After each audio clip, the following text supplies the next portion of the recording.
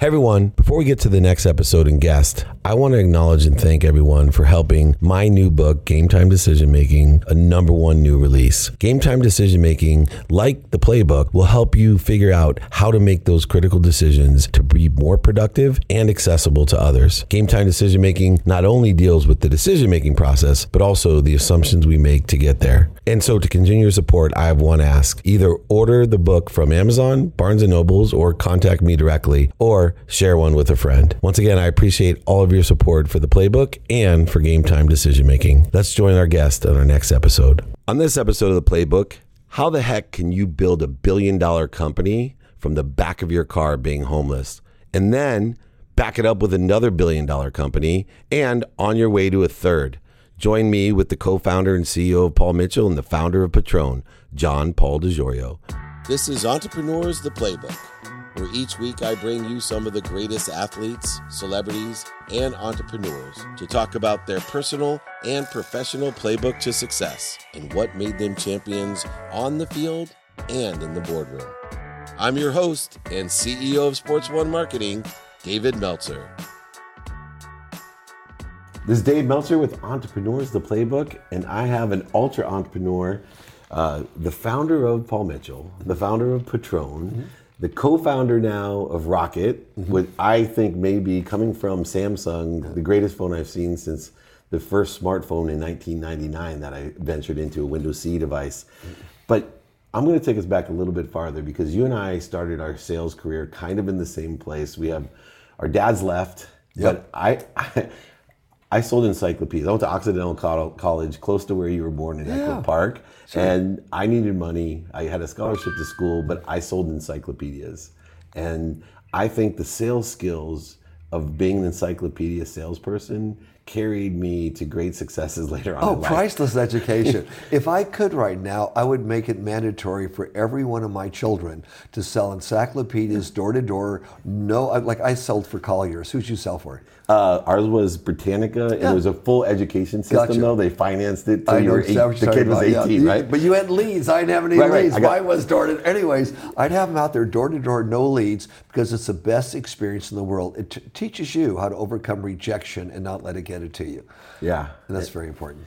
And to that matter, not quitting, as I look through your entire career, is a stealth of what you do. Like it's not just taking no and turning it into a yes. It's when you were down and out, you several times in your life. Correct. You slept in your car. You didn't let it bother you at any time. You simply looked and put faith into what you wanted. Where did that philosophy come from? Because it's not normal. It's interesting you would ask that question. It goes all the way back to selling encyclopedias. In my early 20s, being able to sell them door to door with no leads, you're just pounding on doors, is one of the greatest experiences in the world. Because you can knock on it, which I did when I started out, 50, 80, 100 doors that they say no or close it in your face.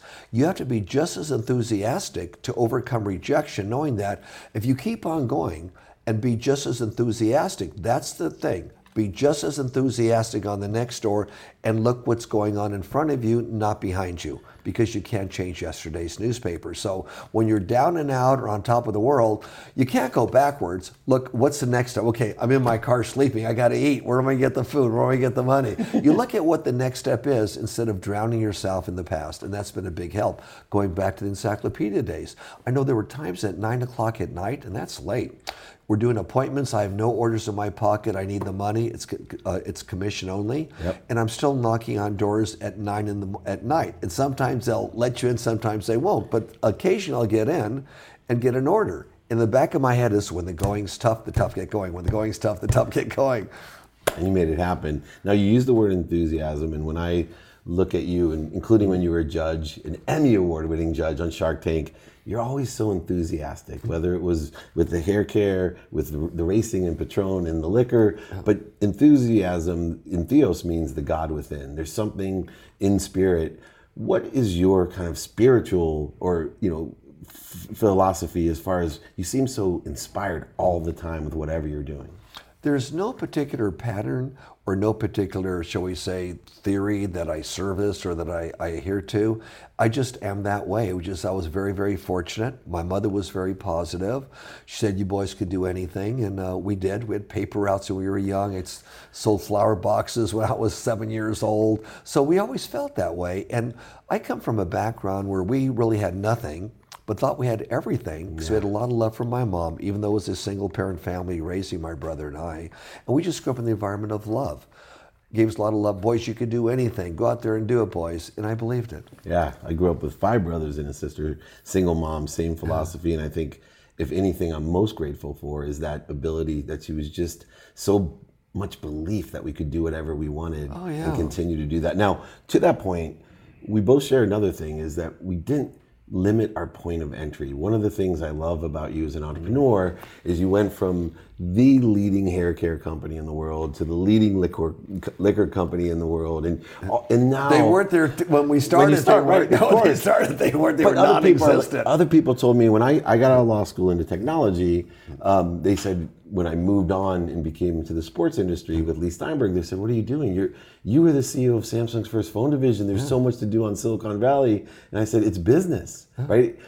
Is there a strategy that you've had to be able to cross industries and build companies like Rocket? Yes, there is. There certainly is. And my philosophy is this, and the strategy is, and I did it with Paul Mitchell, even though our backer pulled out and I had to live in my car, but it was okay, is this. 2 things. One, and I say it to entrepreneurs a lot, be prepared for a lot of rejection, number one, because then it doesn't let you down. You know it's going to come, you continue on. The second thing, and I had to do with Paul Mitchell and Patron and now Rocket, is make sure your product or your service is the best there is. You don't want to be in the selling business. You want to be in the reorder business. So with Paul Mitchell, it had to be a product so good that hairstylists who know more about hair than anybody else, and that's all we sell to.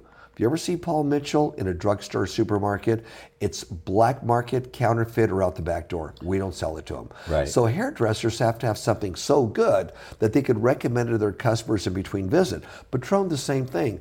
The United States needed an ultra premium tequila. We didn't have one. And I thought, by gosh, we need it. It'll take a while to build it. It's twice as expensive. Actually, I think we were 5 times as expensive as regular tequilas. But we stuck with it, knowing that eventually it's going to take off. Well, little did we know that Paul Mitchell become probably the largest privately owned salon hair care company in the world. Patron, needless to say, #1 ultra premium tequila beyond what the world's ever known. In fact, it was valued last year at more than 2 times what the most expensive spirit company ever sold for. But we had the great quality there that people loved the quality. They wanted to reorder it. Paul Mitchell, they wanted to reorder it, not just buy it. And the same as with Rocket phones. They are so cool. So this ROKIT, like a rocket ship, right? These Rocket phones are so advanced and so cool. Why wouldn't anybody want one? It's a very sophisticated smartphone. It has on it telemedicine, it has life insurance, it has roadside assistance, legal services, legal advice, everything on there. Unblocked for the world, dual SIMs, Wi-Fi for the world. Why not? And the greatest entertainment phone I've ever seen, by the way. We are so much entertainment on, not just the 3D, and comes across 3D. Glasses free. No glasses 3D. But we also have, I think, the largest library ever to go on a cellular phone. Not only of 3D, but other things. And that's something you can't get throughout the world. So it'll be one of my biggest companies. And we priced it. But the great thing was, I didn't price it for $1,500. This phone you see right here, my 3D phone, is $199 retail. My bigger one is $299. That has more time on it, more gigs and everything else. So it's priced, even though it costs me more to make than my competitors, it's priced so everyone could afford it. So if I make a little bit, great. I don't have to make a lot. The bundles are what people are going to want.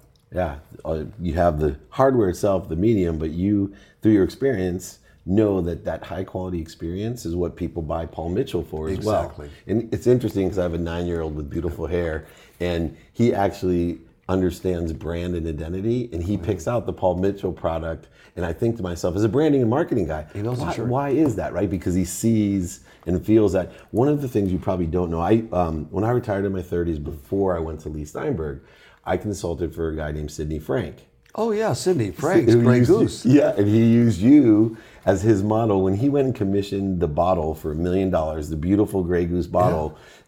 Lee, his CEO, thought he was crazy, and he said, "What are you doing?" He said, "I'm following John Paul DeJoria." He said, "I understand this market has always been a poor man's alcohol, and I'm going to spend the money to make it a rich man's alcohol." And he changed the entire face of vodka, like you did tequila, and now we have thousands of tequila and vodka companies out there. And he was the #1 selling brand in the world. When he sold that, I believe he got $2.1 billion. 2.6 billion, yeah. But ended up with 2.1? Correct. Okay, anyway, but 2.1 billion is a lot of money, his share of it, right? Yeah, of course. Oh my God. So when Patron was valued at 5.1 billion, I thought, oh my God, and Sydney, I thought, did the greatest job in the world. Yeah. So we're happy. But he did a good job. It's unfortunate that he didn't live long enough to enjoy it, though. But I did what he did. I took a lot of what I made and gave it to my staff. Yeah. Which they deserved. I didn't give it to them. They worked for it and they deserved it. So there were a lot of millionaires created there, multimillionaires. And also the community. I mean, you gave so much back into. I am the chairman of Unstoppable Foundation. We build, with We to Me in Africa. You've done so much around the world. We believe success insured is failure. Yeah, and that's the quote I love. And also you believe in elevating others to elevate yourself. Definitely. And you've done so much. And it's not just within your company.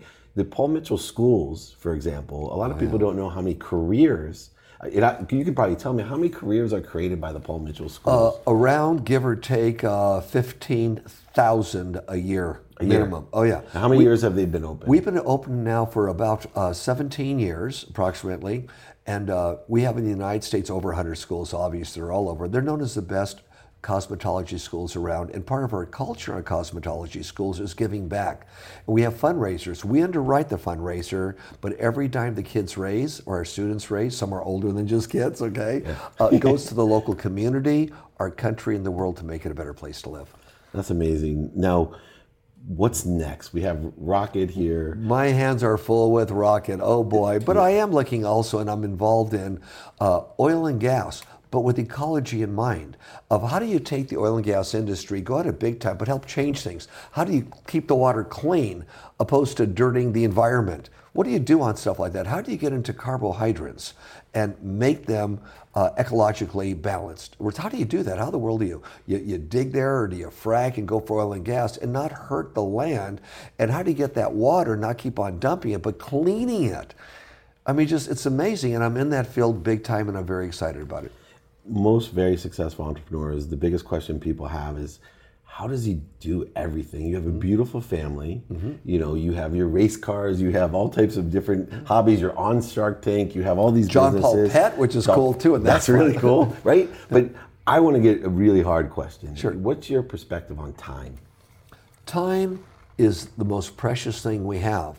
And instead of, for me anyways, designating time, like for this hour I'm working on this business, for this hour I'm going to do this, okay? I don't do that. I incorporate it all into my lifestyle. For example, whether it's in the United States or going abroad, many cases I'll go abroad, I'll do a press conference for Paul Mitchell before I would do it for Patron and Paul Mitchell, or if I go for Rocket Phones. But while I'm there, I will talk to some of my philanthropic things. Best example I could give you is many years ago, Nelson Mandela and I were quite tight. I would go to Johannesburg. I would do a photo shoot for Paul Mitchell with my son and my wife with me, do a whole photo shoot, go back and have a meeting with him, and at the same time maybe Richard Branson and Brad Pitt, who was one of our meetings, talk about how we're going to remove landmines and help the world, right? Then go do a Patron seminar, then fly to a big beauty show in Darwin across the way. All right, then after that, celebrate my son's birthday on the 4th of July. So that was family, that was businesses, two businesses combined together in philanthropy. That's one example. I put it all together. And putting it all together is another trick. So do you use other people to help you do that, or do you? I believe in being a student in my calendar, so I study it and to overlap all the different things to enjoy the pursuit of my potential. Do you use a lot of help around you, or is it something that you control completely? What I do is, I have the greatest, smartest people, much smarter than I, running my companies. For example, Paul Mitchell, day to day, is run by my president, the most genius, guy in the world. He's done that for over 12 years. Michaeline, my daughter's involved, as a vice chairman of the company. She grew up in the industry, okay? Alexis handles all of the racing because that's my daughter, Alexis. Best president in the world at Patron. Ed Brown could not get any better than that. So with each company, I have great people running it, which gives me a chance to look at the overall thing more from a chairman's point of view as opposed to everyday running a company, and then look at various areas from the outside. Let's take an example of outside looking in. Mm-hmm. I'm computer illiterate by choice. I don't have email. But yet when we put Rock together, I can look at it from a consumer's point of view, from somebody that wants everything really simple, and what I would like to be easy if I ever went around and used a phone like this. And that was some of the things that I put in, other than financial or public relations things that I'm involved in. And you had that same perspective even way back when with Paul Mitchell, because you worked for one of the largest hair care companies. I did. And you had your own strategy, or to get to Paul Mitchell, you looked at what they were doing, but you had a different perspective, and that's why you ended up leaving. Or getting fired, mine was, I'm not going to test on animals. You are, that's stupid. Yeah. Okay, well, that didn't last long with upper measure. You're fired. In fact, if your audience would, I think, cost $4 to rent Good Fortune, the movie. Yeah. Rent Good Fortune, the movie, or buy the DVD. It's 1 hour and 29 minutes long and shows you about going through two times being without a home, being actually homeless, and I was once with a child, and being fired several times from businesses. But how do you bounce back? How do you believe in yourself? But more important, whether you have money or no money, how to give back along the way, and it makes you stronger.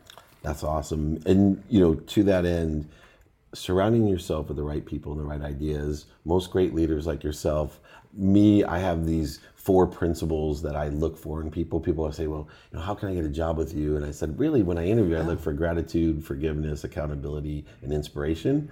Are there things that you look for character-wise in people when you're surrounding yourself with them? Yep, and add on people's hearts. Don't just talk to their mouth and their brain, feel their heart. People can be really skilled. I've had some great actors around me as business people that turned out to be rip-offs. Mm-hmm. Oh my God, and you're cheating me, taking advantage of me. But the person had a great personality, enthusiastic, all that. But the heart never felt the same with them. Like, they were really talking from the heart. And I have been looking at that more and more in the last decade on how to judge people from their heart. How do you feel about them as a human being? Their frequency, not just their words and enthusiasm. That's awesome. People like you realize people buy on emotion for logical reasons, right? And you're making that emotional connection. In fact, we were talking earlier, you won the Emmy Award for your episode of Shark Tank. Yeah. And it's played 200 and some times, but it's the most emotional episode of almost all of them, if not all of them. That's why it won the award. Correct.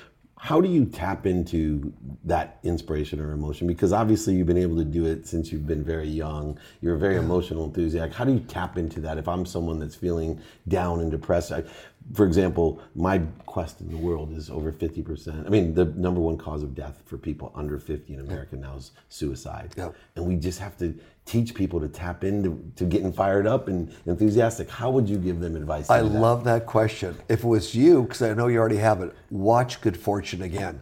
If you watch Good Fortune and you saw how many times this guy was unemployed, fired, had no place to go, had a kid, had a wife that walked away and left a kid on a pile with no money, okay?